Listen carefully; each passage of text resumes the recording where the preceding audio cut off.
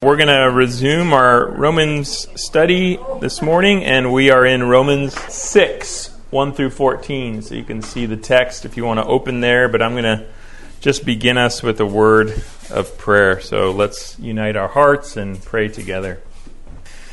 Heavenly Father, we are joyful and grateful that we can call you Father because you have united us to your Son, the Lord Jesus Christ. We thank you for the unsearchable riches of Christ that you've lavished on us in your grace and in your mercy. We thank you for his atoning death for our sins. We thank you for his righteous life, which has been credited to us. We thank you for his resurrection from the dead, by which we experience newness of life and the hope of future resurrection ourselves. And we thank you for his ascension into heaven, so that we can say that we are seated with him in the heavenly places. And we know that all of it was despite the fact that we were your enemies, that we were sinners when Christ died for us, when he reconciled us to you. And we're grateful that you had mercy upon us. Help us to remember that as we live our lives, that we too might be gracious people, merciful people. And we pray that even this morning, as we dive back into Paul's letter to the Romans, that you would once again instruct our hearts with the truths of your word. Help us to understand this passage and to apply it to our lives. We pray for the renewal of our minds that only the Holy Spirit can accomplish, that he would wash us with the water of the word so that we would go away from here revived in our hearts, changed in our attitudes, our mindset, our values, and reminded of things that we perhaps already know but need to know afresh. And so we pray this, Lord, for our good, of course, but ultimately for your glory, because we know that we were intended to bring you glory through our lives. And so we pray it in Jesus' name. Amen. Amen. Just a little bit of review here so that we can remember where we're at in the letter. That opening section, we remember that Paul expressed his desire to preach the gospel in Rome. And he explained that that was because the gospel revealed a righteousness from God, which everyone who believed could receive. Right, so you all remember that famous verse, Romans 1:16, where he says, I'm not ashamed of the gospel, for it is the power of God for salvation to everyone who believes. For in it, verse 17, a righteousness is revealed from faith, for faith. And so that's the sort of introductory section, and then we moved into this long section in Romans 1:18 through 3:19, where beginning with Gentiles and then moving to Jews, he explained how everyone needs this saving righteousness which is revealed in the gospel because everyone, Jew and Gentile, is under God's wrath because of their unrighteousness. So remember Romans 1:18 says, or 1:16 and 17 says, the gospel reveals a righteousness which can save. And then 1:18 says that the wrath of God is revealed from heaven against the ungodliness and unrighteousness of men. And so that was really the point of that section, is to tell us the bad news that we are unrighteous so that we might see our need for the gospel, the righteousness that the gospel reveals. And then Romans 3:21 through 31, I always want to highlight this for you because it really is the beating heart center of the book. Tells more about this righteousness that the gospel reveals, and it describes it as a gift which is given by God out of his grace, and it describes how it is based on Christ's atoning sacrifice. So the atoning sacrifice of Christ is important. It explains how God can be both righteous himself and that he can declare righteous sinners. And then he talks about how we receive this gift of righteousness through faith, apart from works, so that all the glory would go to God. All right, so then we move to Romans 4, where Paul took Genesis 15:6 and he unpacked that one verse in great detail throughout that chapter, really, I think, to show that this gospel that he was preaching about justification by faith is not something new, but that it was taught. Well, it's not entirely new, but that it was taught even in the Old Testament. And so that was what chapter 4 was about. And then chapter 5, you remember that I mentioned that in chapter 5, verse 1, there was sort of a transition that happened in the book where after describing the gospel of justification by faith, he begins to talk about all these other blessings that we receive when we believe in Christ, in addition to justification. So justification isn't the only blessing, but a justified person also possesses other blessings. And in that chapter, he talks about peace and grace and joy and the hope of future glory, all through faith in Jesus Christ. And then he talks about, in the latter half of the chapter, which is where we just came from, how the reason why we have this hope of future glory is because Christ's obedience as the second Adam has overcome and swallowed up Adam's disobedience. And therefore he says, where sin abounded, what's the other part of that? Grace abounds much more, right? So that's sort of the climactic ending of chapter 5, and that brings us to where we're at today. And chapter 6, Paul, what he does is he answers a potential objection that someone might raise as a result of his teaching, especially there at the end of chapter 5. Okay, so that gives us a little teaser into where we're headed in chapter 6.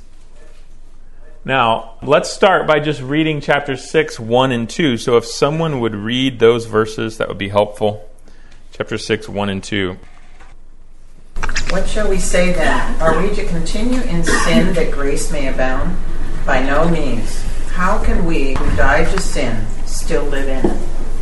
All right, so Paul refuted any notion that his teaching at the end of chapter 5 somehow promoted sinning. And he refuted it by pointing out that those who are justified by grace in Christ have also died to sin.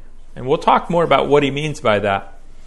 But you can see that's the basic point that he's going to that he articulates there at the end of verse 2, right? By no means, how can we who died to sin still live in it? Now, just to go back and sort of look at this more closely, when he says, what shall we say then? You can see here, again, a hint. There are multiple places throughout the book, especially in these opening chapters, but really throughout the book, where Paul uses this literary device called a diatribe, where he interacts. A diatribe simply means that you interact with a fictitious opponent. In other words, I don't think that Paul is thinking here of specific people in the Roman church that he knows will be saying this, right? Rather, he's imagining someone might say this. So, interacting with an imaginary opponent, that's what a diatribe is. And we use it actually quite frequently if you think about it. In just normal conversation, sometimes you will interact with an imaginary opponent because you're anticipating a potential objection or something that you want to interact with in conversation. So that's what he's doing here. So what shall we say then? And then he says, are we to continue in sin that grace may abound? So here's the objection that might be posed by this imaginary opponent that Paul is interacting with here. I want to point out that if you look back in chapter 5, verse 20, right? That famous line, now the law came in to increase the trespass, but where sin increased, grace abounded all the more. And then he says, so that as sin reigned in death, grace might also reign through righteousness, leading to eternal life through Christ Jesus. So, but especially this little phrase, where sin increased, grace abounded all the more. And you could just imagine, and perhaps Paul was thinking here, he's really emphasized the fact that we are declared righteous in the sight of God, justified as a gift of grace when we simply believe in Him. And then he's really emphasized that fact throughout the letter, and he comes to this climactic point at the end of chapter 5 where he talks about Christ's obedience overcomes Adam's disobedience. And he's basically been saying that we who are in Christ, our sin is forgiven, and the obedience of Christ is credited to us, so that in Christ we have been freed from sin and we are now righteous in Him. And it's all of grace, all of grace. And you probably could hear, this objection getting louder and louder and louder in his head. By the time he comes to chapter 6, he's I've got to deal with this. And that is, if this is true, Paul, then wouldn't it mean that sinning isn't a big deal, right? Justified by grace apart from faith. And in fact, you said where sin increased, grace abounded all the more. It's outrageous, Paul, because what that would seem to mean is that sinning is not only not a big deal, because you're forgiven and justified apart from your works, but that sinning would even be a good thing, because you said where sin increased, grace abounded all the more. So do you see the objection?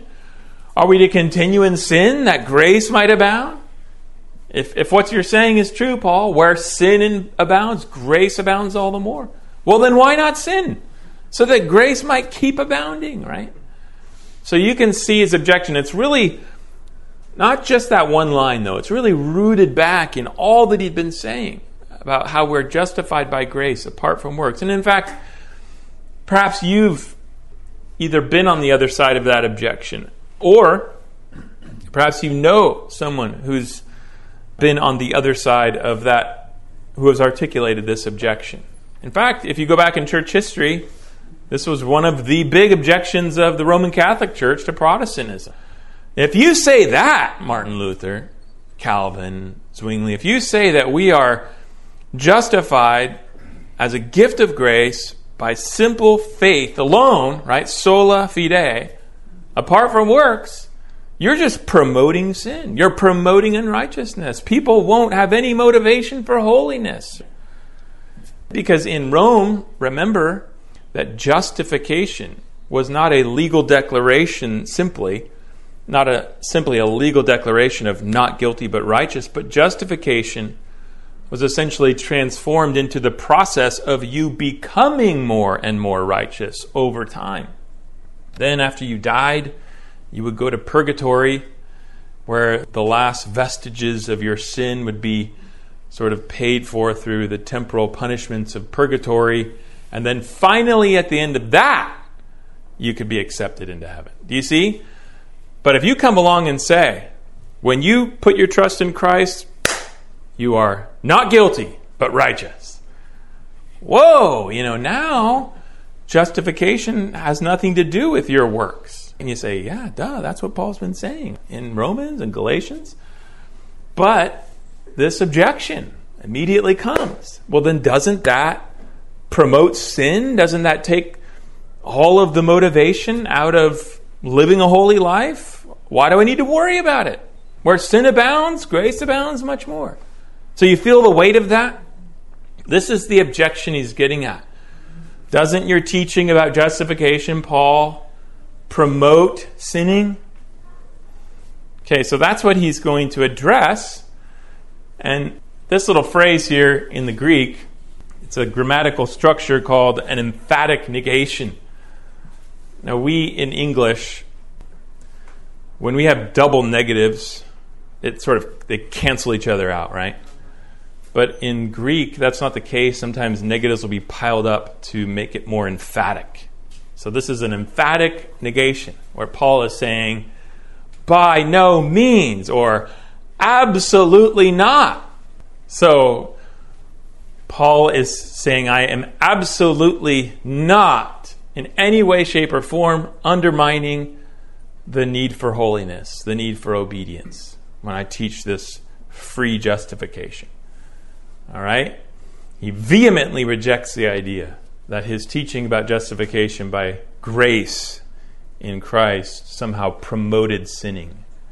And you can imagine the Apostle Paul, he was probably, I picture him as not so much, the stoic Brit, but the passionate Latin, like, no way! He's emotional about this. And so he says, how can we who died to sin still live in it?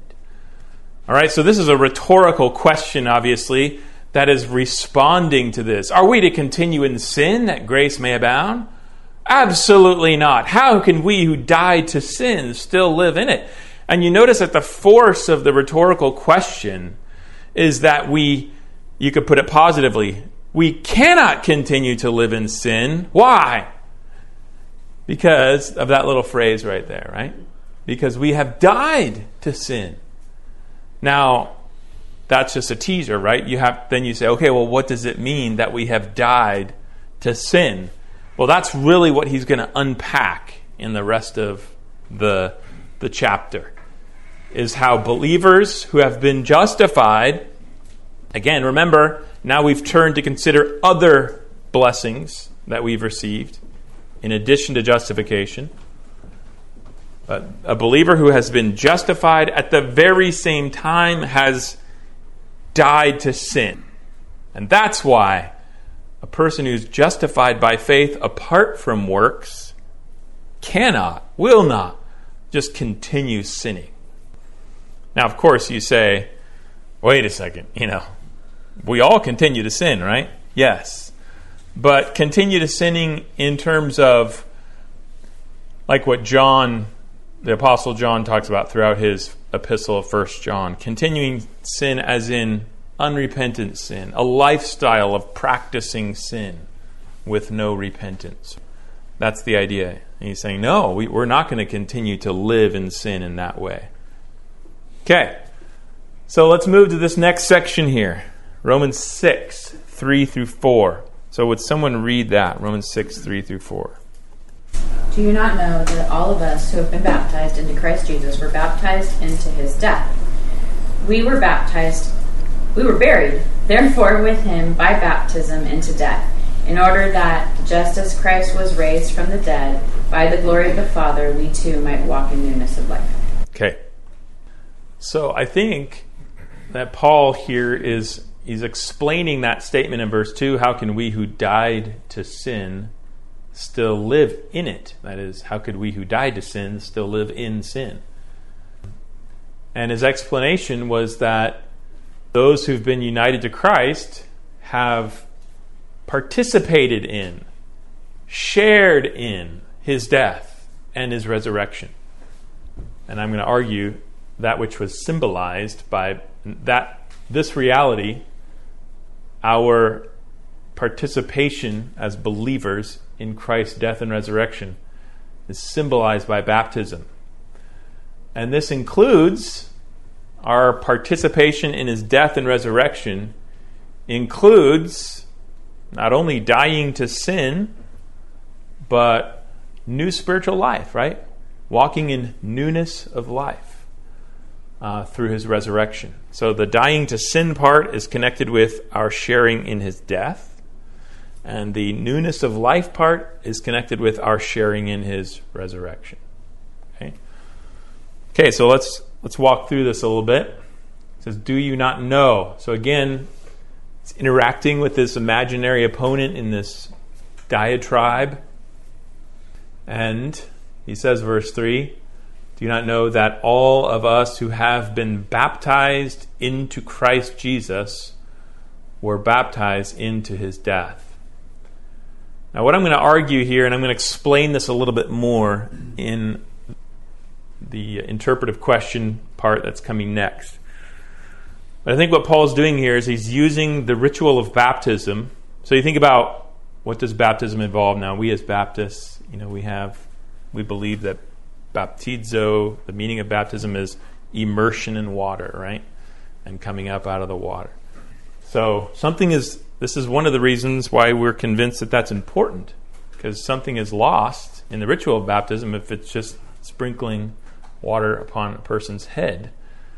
Now, we obviously have difference from our Presbyterian brothers in that regard, and others as well. But as Baptists, we've believed in baptism by immersion. So a person in baptism goes underwater and then comes back out. Now maybe you're starting to see the significance of that. What is that symbolizing? Death and resurrection, right? Going under the water, coming up out of the water, symbolizes our sharing, our being baptized into Christ, being buried with Him in His death, and also sharing, being raised with Him in His life, sharing in the benefits of His death and in the benefits of His resurrection. So you could say, being united with Christ by faith through the Spirit, and then sharing in the benefits of His death and resurrection. And we could also actually add that His resurrection is of a piece with His ascension, so that actually it's going under and coming to life and being seated with Christ in the heavenly places as well, right? But by using this language of baptism here to describe that sharing with Christ in His death and resurrection, it's very interesting that if he does mean by this word here the ritual of baptism, and he's sort of talking about, he's using the ritual of baptism to describe what it symbolizes, right? He's saying, hey, you've been baptized, you have shared in Jesus' death. Well, the implication of that would be that he's assuming that everyone who has been experienced the ritual of baptism has also experienced what it symbolized, right? That's why he could just use the ritual to describe the event, because he's assuming that people who have been baptized are in Christ, right? That's why you have the rite of baptism performed. That's why he could refer to the rite. He could refer to what the rite symbolized using the language of baptism, because he's assuming that everyone who's been baptized is in Christ, that they've shared in His death. That's an important aside, but I think that's what he's doing here. Now, he says, we were buried therefore with Him by baptism into death. So you think of that famous line in 1 Corinthians 15 where Paul says, this is the gospel I preached, by which you are saved, in which you stand, if indeed you haven't believed in vain. He says that Christ died for our sins and was buried. And he adds, according to the Scriptures. But so you have death and burial all of a piece, right? All together. He went down, he died and went down into the grave. And he's connecting here that our baptism symbolized our union with Christ in that, in His death and burial, right? We were therefore buried with Him by baptism into death. So as symbolized by our immersion under water in baptism, we as believers have participated in Christ's death. Do you remember that famous line in Galatians 2? Paul says, I have been crucified with Christ. Well, you weren't up there on the cross with Christ, right? But the point is that when He died, it was like you died with Him because He was doing it for you. And what He did counted for you. You shared in the benefits of His death. So that's what I think he's saying here. You who were baptized, you who went under the water, you have shared in Christ's death and burial. What He did counted for you. You've participated. This is why when you talk about atonement, at the very heart of atonement is union with Christ.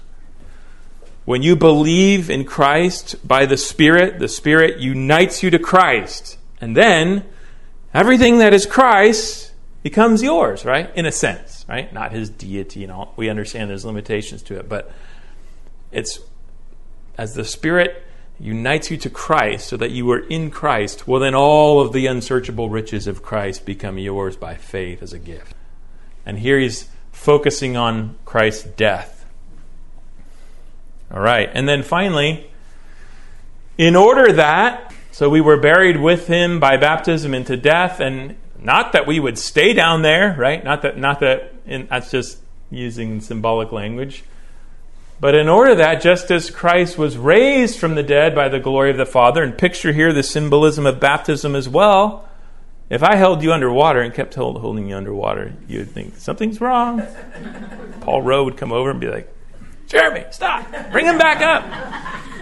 You bring you up out of the water, right? Death and resurrection. That symbolized that just as Christ was raised from the dead by the glory of the Father, we too might walk in newness of life.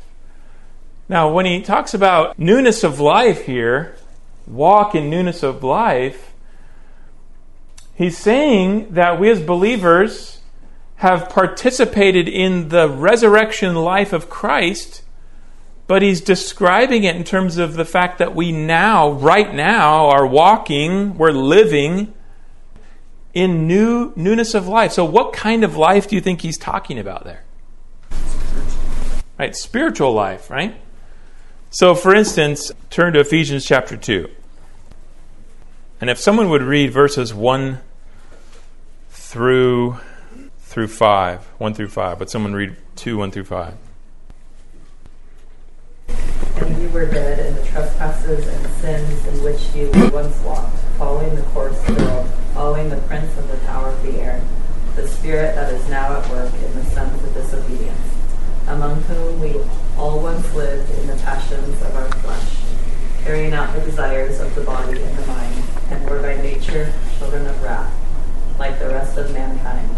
But God, being rich in mercy, because of the great love with which he loved us, even when we were dead in our trespasses, made us alive together with Christ. By grace we have been saved. Okay, and then if you look down at verse 10, notice, after reiterating, by grace you have been saved through faith, verse 8, notice he adds to that, for we are his workmanship, created in Christ Jesus for good works, which God prepared beforehand that we should walk in them. Okay, so do you see, you were walking in verse 1, but you were walking in a state of spiritual death.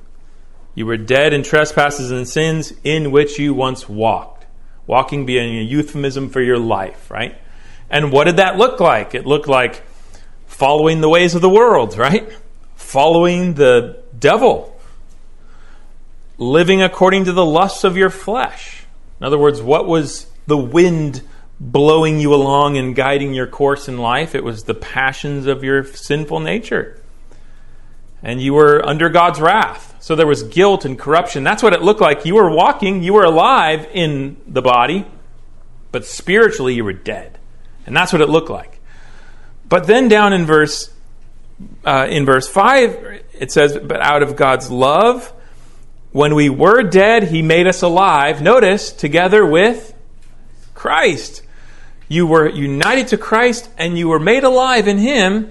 And what did that involve? It revolved being created in Christ for good works. So you think of, well, yeah, that makes sense because the prophet said, I will take out your heart of stone and give you a new heart, and I will put my spirit within you, and I will cause you to walk in my commandments, or I will write my law upon your hearts. Yeah. So there's a work of new creation here. You were created anew for good works, so that you might walk in them. So there's new spiritual life that we experience now, right? And I'm imagining that there's some of us who grew up in the church and our conversion was somewhere along the line. We can't pinpoint it, but we just know that over time it was evident that, one of those times that we prayed that God would save us, we were saved, and then we saw our life change. But then there's other people in this room who probably had a more dramatic change, right? And they just know it was more perceptible to them that they passed from spiritual death, walking in death, to walking in spiritual life. And they know that they were created anew. They were born again of the Spirit, right? And one of the evidences of that was that they began walking in good works, that is defined by God, loving God first and then flowing out of that loving neighbor. That's what he's talking about. But notice he's connecting that newness of life with the resurrection of Christ. So that new spiritual life is actually a foretaste of the resurrection life of Christ, right? So you think of it this way.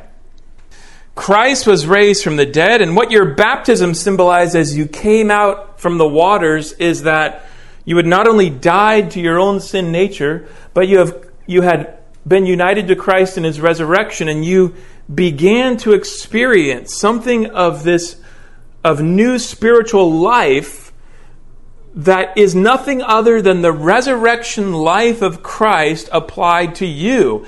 And what will be the culmination of that resurrection life at the end of the age? What will it be?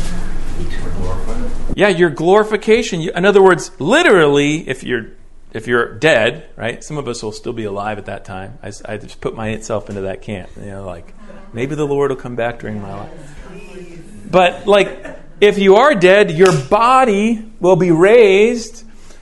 You will be raised in a glorified body, freed from all corruption, right? So, but what you're experiencing right now as a believer is the foretaste of that.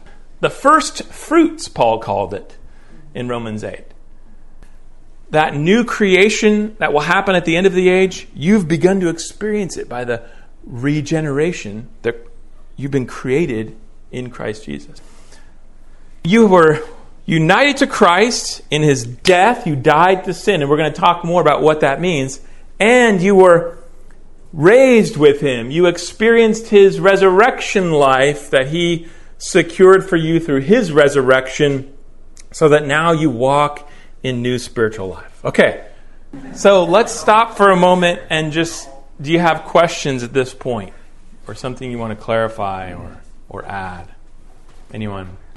Okay. So if someone takes the attitude, oh, well, I'm saved, so right. I'm in like Flynn, as they used to say. Well, then that is the wrong attitude. Maybe indicates that maybe they're really not saved because they had that attitude. I don't know. Yeah, I mean it. I have a friend like this that right.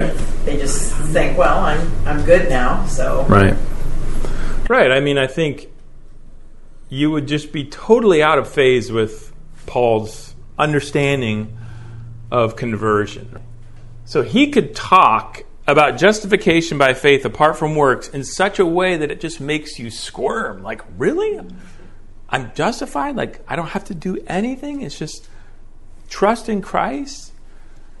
But his understanding of what happens to you when you are justified doesn't just stop with a legal pronouncement of not guilty but righteous. You see, he says, but at the very same time, you actually die with Christ and walk in newness of life. So conversion involves justification, but also a sanctification, a renewal of your inward man, your inner man, a coming to life. So that if a person has received baptism, symbolizing that they have died with Christ and been raised with Christ, but as they live their life, it looks no different. It's the same old walking in the course of this world, following the devil, following the lusts of the flesh, and there's no change. Then you have to ask, have they really died with Christ and begun walking in newness of life? They've misunderstood something, because a newness of life is going to bear fruit in their life. So we want to be careful that we don't. This is not about, at this point, this is still, Paul is saying, this is what has happened to you. So he's not saying, if you've put your faith in Christ, you better start working. That's not what he's saying here, right?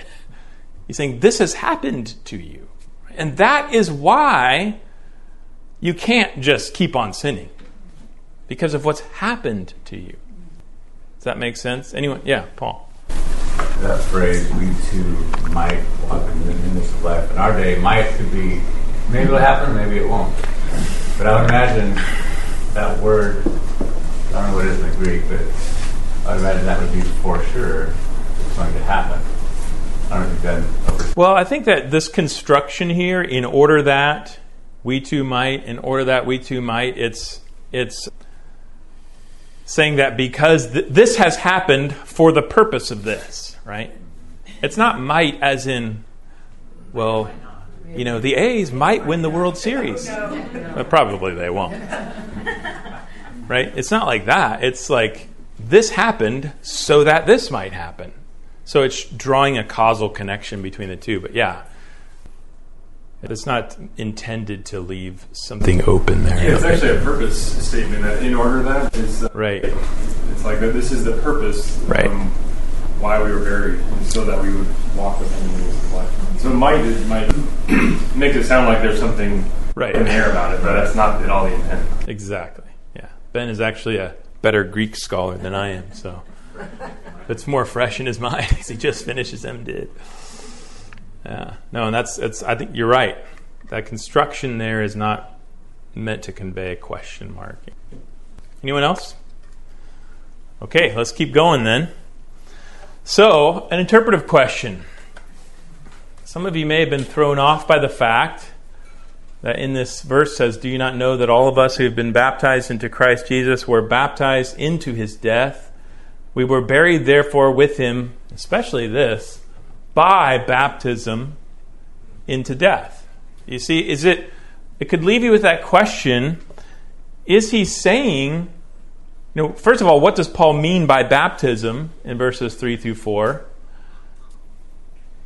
And then we could ask, is this phrase by baptism, is he saying that baptism is actually the means by which you were united to Christ? Now, some have argued that when Paul uses the word baptism here, he's not speaking of water baptism. He's speaking of like spiritual baptism. He's using baptism in a different sense. I find that hard to believe. I think, and this is the direction that most Baptists have gone, but even other scholars of other traditions, that he would use the word baptism, baptizo, in connection with your conversion and not be referring to water, the rite of baptism. It seems unlikely that is the case, because as soon as he used that word, especially in this type of context, it seemed people would understand that he was referring to the rite of baptism, by which which they received, symbolizing their union with Christ and their entrance into the new covenant community. So I think almost certainly when he uses the word baptism, he is referring to the rite of water baptism. But then, if that's true, right, because if it refers to some kind of spiritual baptism, well then there would be no problem, right? Because our baptism could, if it's just referring basically in a spiritual way to our immersion into Christ, well then, yeah, we were baptized into his death in that sense. But if it is referring to the ritual of water baptism, as I think it is, then is he describing baptism as the means by which we are united to Christ and come to participate in the benefits of his death and resurrection? You see, this would be an important distinction, because it is true that many throughout the history of the church have viewed baptism as the means by which you actually are regenerated, right? You've heard of baptismal regeneration, still believed by the Roman Catholic Church. In other words, that the grace of regeneration is actually conveyed to you through the performance of the rite of baptism. So it's there, that grace is there in Christ, and it comes to you when you are baptized. And that raises all sorts of issues, because they also baptize infants. So you say, okay, so an infant receives the rite of baptism and then they receive the grace of regeneration? Yes. And they can also pass out of a state of grace. They can lose the grace of regeneration and then regain it through penance and whatnot. So there's all kinds of things there. But we have to ask that question. When he says by baptism, is he then making baptism, the rite of baptism, assuming he's speaking of water baptism, the means by which we are united with Christ and therefore receive the benefits of his death, baptized into his death? I don't think so. And part of the reason is because, have you read the rest of the letter? It's like, how do we receive justification? By faith, right? And it's so clear that it's not by anything that we do. It's by trusting in what he has done, right? And in fact, the ritual that he does address is circumcision, right? Saying, look, some people are saying, no, you need to be circumcised and believe to be saved. He says, no. Circumcision is nothing, Uncircumcision is nothing, right?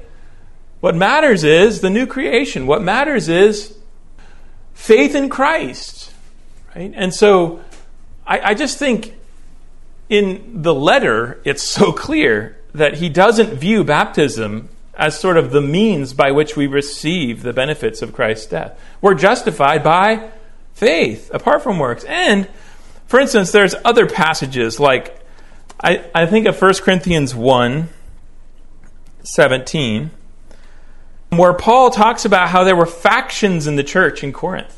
Because some were saying, well, I was baptized by Paul. I was baptized by, right? And he's saying, look, I don't remember who I baptized. I don't think I baptized any of you. Well, I may have baptized so-and-so, but other than that, I can't remember. And then he says in verse 17, for Christ did not send me to baptize, but to preach the gospel, and not with words of eloquent wisdom, lest the cross of Christ be emptied of its power. You see, if Paul believed that baptism was the means by which he received the benefits of Christ's death, then would he really say that? Would he say, I haven't come to baptize, I've come to preach, right? But Paul didn't intend that somehow union with Christ happened through baptism in that way, because he specifically indicates faith comes by hearing through the word of Christ. He came to preach because he knew that people would be united to Christ by faith and that they would believe when they heard the gospel.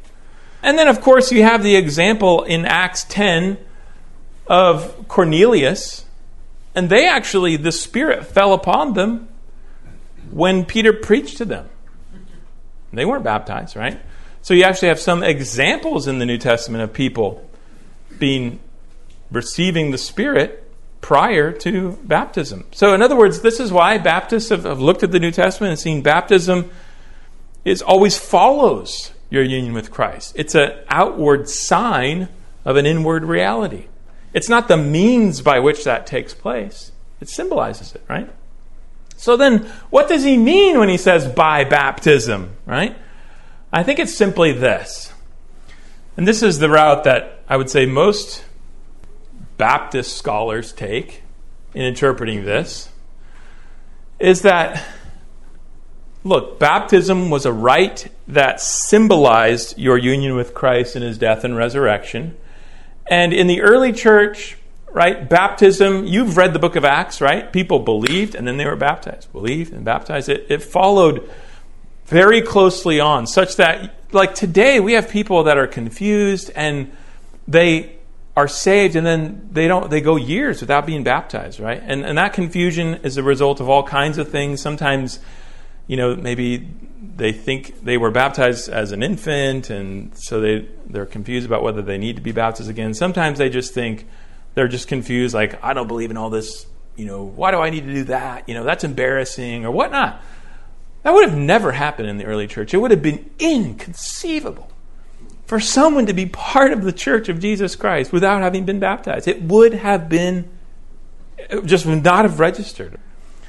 So there are times when Paul and other New Testament writers use the ritual of baptism as a way of referring to what it symbolized, because the two were just so bound together. And I think that's what he's doing. Do you not know that all of us who have been baptized into Christ, because your baptism symbolized your union with Christ, were baptized into his death? We were buried, therefore, with him by baptism into death. He's using the imagery of baptism to refer to what it symbolized. I think that's the best way of understanding these texts, is that they just viewed them so closely together that oftentimes they would use the one to refer to the other. Okay? So I realize that you might have some questions about that. So anyone want to sort of follow up on that or ask a clarifying question? Or if you disagree with me, don't say anything. Just move on. But I would say if you disagree, you've got to come up with another way of understanding it. Either you have to change the meaning of baptism, or you have to adopt baptismal regeneration or something along those lines, which all of I think are more problematic than this interpretation. Is baptism also, this is how I've grown up believing, that it's also a declaration of your discipleship and following Christ as Lord? I mean, in those days when you were baptized, that put your life in danger. Right. There is an element of baptism that is a public declaration, there's no doubt. Body of Christ. Functionally, it functions that way. But I think we want to be careful that we don't put the emphasis in baptism upon, baptism is really me pledging allegiance to Jesus. It's actually meant to declare what Christ has done for you, right? That's the emphasis. There is also a public declaration of it. But I would say that the public part of it is mostly in the church. You're baptized in the view of the church so that they can look at the sign and they can be edified by it because they know what it symbolizes. Now, of course, if you're in a Muslim country and word gets out that you've been baptized, that it also has a public. Well, I just remember William Carey's first convert when they baptized him. He was killed within a month or so of his baptism. So there is an element of that, but that's not necessarily the immediate intention of it now. Okay, let's move on because I am looking at my clock here and realizing I have 10 minutes left. Okay, so Romans 6, 5 through 11. Let's look at this text together. If someone would read that, Romans 6, 5 through 11. For if we have been united with him in a death like his, we shall certainly be united with him in a resurrection like his. We know that our old self was crucified with him in order that the body of sin might be brought to nothing, so that we would no longer be enslaved to sin. For one who has died has been set free from sin. Now, if we have died with Christ, we believe that we will also live with him. We know that Christ, being raised from the dead, will never die again. Death no longer has dominion over him. For the death he died to sin, once for all. But the life he lives to God. So you also must consider yourselves dead to sin and alive to God in Christ Jesus. Okay, now in these verses, Paul's building upon verses 3 through 4, where he had said we've died with Christ and we live with him. And he's showing how our union with Christ in his death and resurrection should then transform our lives as believers. And he starts with, in verse 5, saying, if we have been united with him in a death like his, we shall certainly be united with him in a resurrection like his. In other words, he's saying that believers who are united by faith to Christ by faith participate in both his death and resurrection. You can't have one without the other, right? There's a clear emphasis upon the connection between the two. So you can't say, I have been crucified with Christ, and that's all you think. You have to think, and also been raised with Christ to newness of life, right? The two go together. That's verse 5. And then verses 6 and 7, these verses, we know that our old self was crucified with him in order that the body of sin might be brought to nothing, so that we would no longer be enslaved to sin. For one who has died has been set free from sin. Okay, so he had said, this is why we can't continue to sin, because we have died with Christ. And you say, well, what does that mean? Well, here he gets more specific, right? He talks about our old self. He talks about the body of sin. And what do you think he's referring to there by the body of sin, our old self? Our sinful nature, I think. But connecting it with Adam. In fact, this is literally, Ben, what does that mean? Isn't that anthropos? It literally is the old man. Who we were in Adam. The nature we inherited from Adam. That body of sin, right? Because the nature you inherited from Adam was just... it was corrupted by sin. And he's saying that body of sin, what does it mean to die with Christ?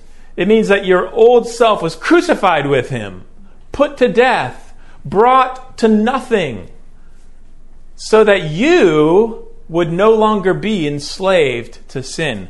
So your old sinful nature was in bondage to sin.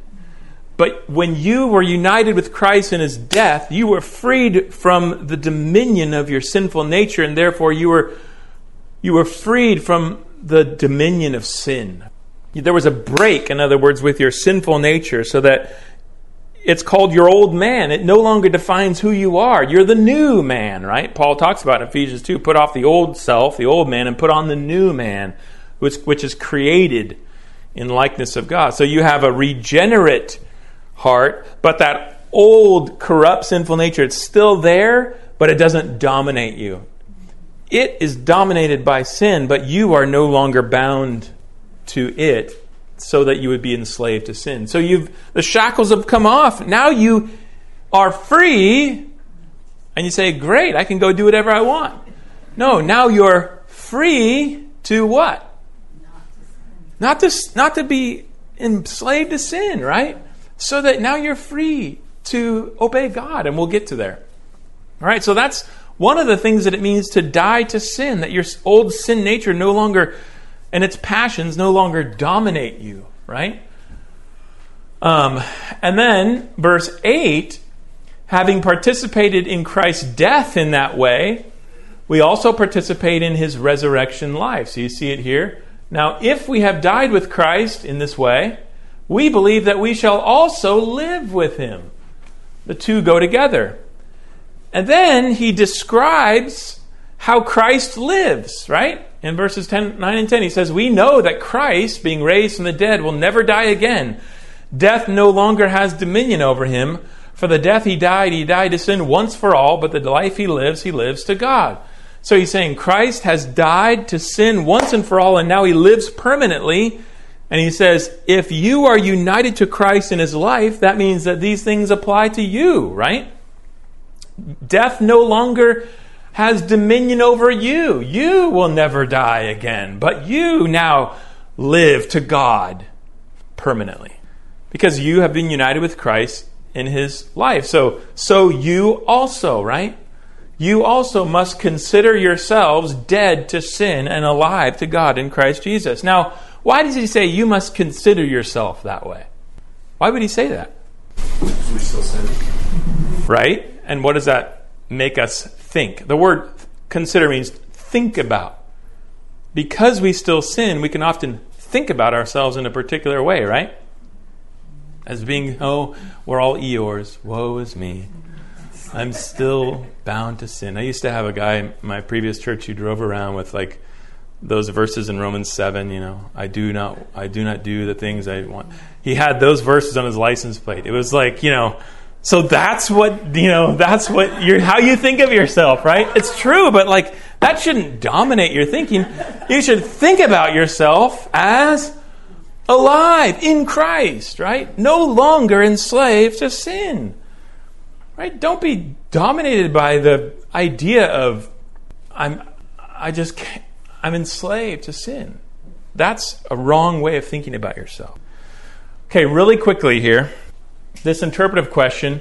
Did you notice that phrase? Death no longer has dominion over him. Death had dominion over Christ in some way? Well, it wasn't that death had dominion over Christ in the way that it has dominion over us, right?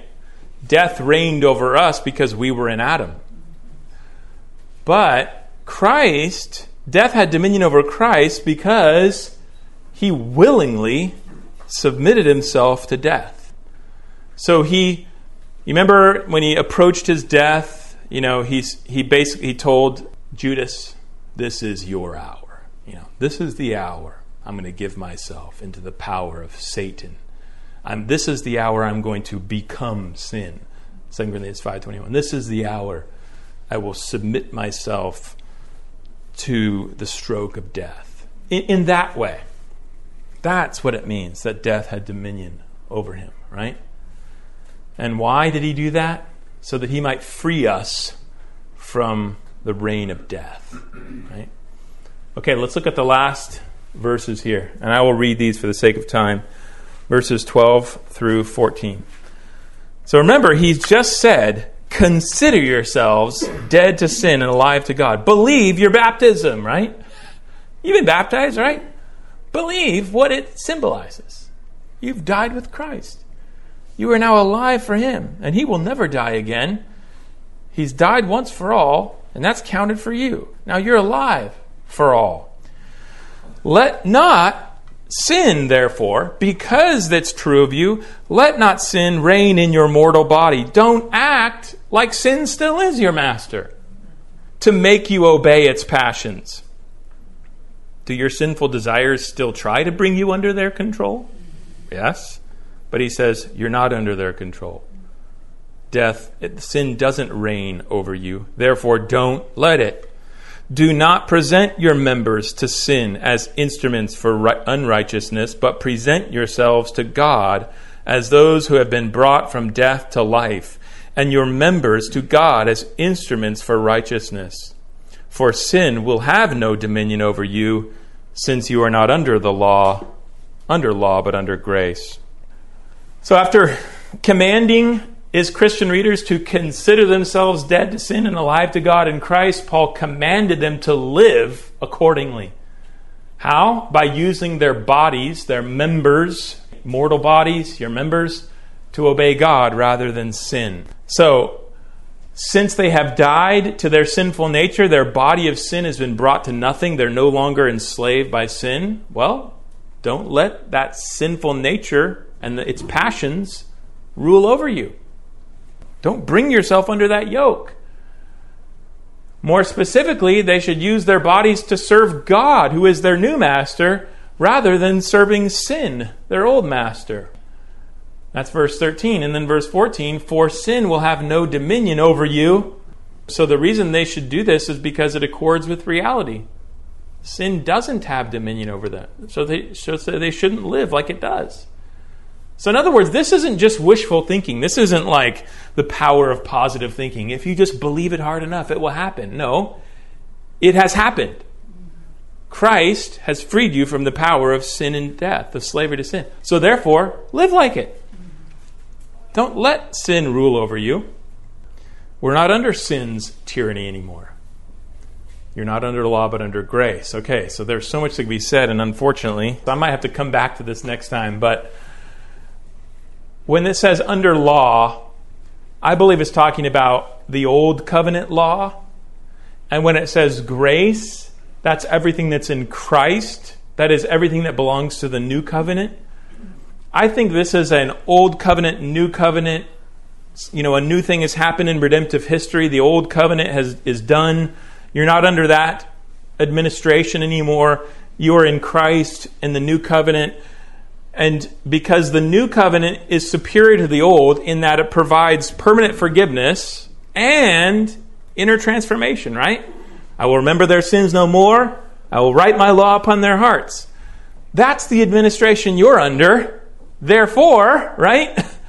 Sin doesn't have dominion over you. If you were under the old covenant, might you still be enslaved to sin? In fact, most were. There were some that had their hearts changed, like Joshua and David, but most did not. But a new day has come, and you're in Christ, and they shall all know the Lord, from the least to the greatest. If we've been justified by grace through faith in Jesus Christ, we can't keep living in sin. Now, I know that if I gave you time to ask questions, a lot of you would have questions about, yeah, we're not under the reign of sin anymore, but how come I can't just be perfect? Well, wait till Romans 7, right? And we'll talk about it. But the point here is that a true believer has died to sin and is walking in newness of life, and there should be a change. And you can't just think, oh, it's okay for me to just keep living a sinful lifestyle. So you might fall into sin anymore, but what will be your reaction to it? I hate it. This is miserable. God, help me, you know? Okay, that's what he means. And then this reminds us of the necessity for Christians to be baptized and of what baptism symbolizes. We've talked about that. And it gives us hope that if we've been united to Christ by faith, then we've received both that legal justification, not guilty but righteous, but you've also received an inward transformation so that the reign of sin is broken over you and the reign of death is broken over you, right? That's good news. So you should think of yourself that way. Dead to sin, alive to God. And then finally, you mustn't think of yourselves as slave to sin. Right? When you become entangled to sin, there can be what I like to call a temporary bondage to sin, where you look at someone, they profess faith in Christ, but they continue in a pattern and they're entangled. And the Bible even says, if anyone is caught in any trespass, you who are spiritual, restore such a one in the spirit of gentleness. You could be temporarily caught in a sin, and you need help to get out. But the point is that sin, this is not a state of being in bondage to sin like you were before. You have the ability to walk in obedience because you have new life in Christ. It's just a matter of getting the help that you need, the instruction that you need. And that's how you should think of yourself, as fundamentally free. And then finally, obedience doesn't happen automatically, but it requires resolve and effort on your part. And I just make this point because some people think, okay, new life in Christ.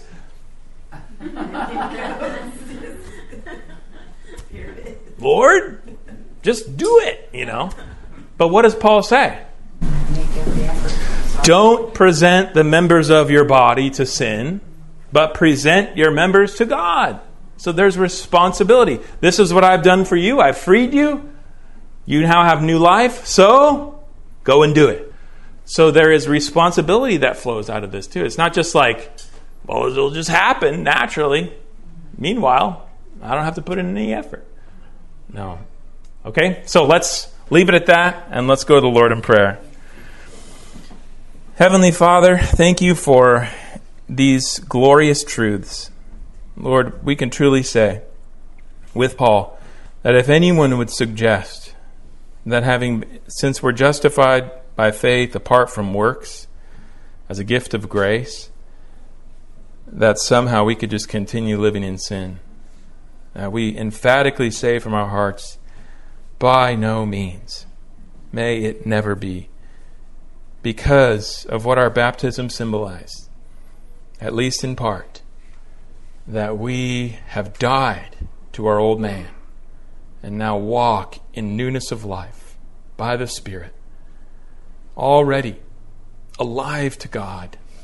So help us, O God, to live according, to not take the members of our body and give them to sin's passions, but as Paul would say later on in this letter, to put to death the deeds of the body by the Spirit, and to give our bodies to God, to you, our Father, to be instruments of righteousness. Help us, O Lord, we pray. Give us hope and confidence as a result of what we've seen today from your word. And we pray it in Jesus' name. Amen.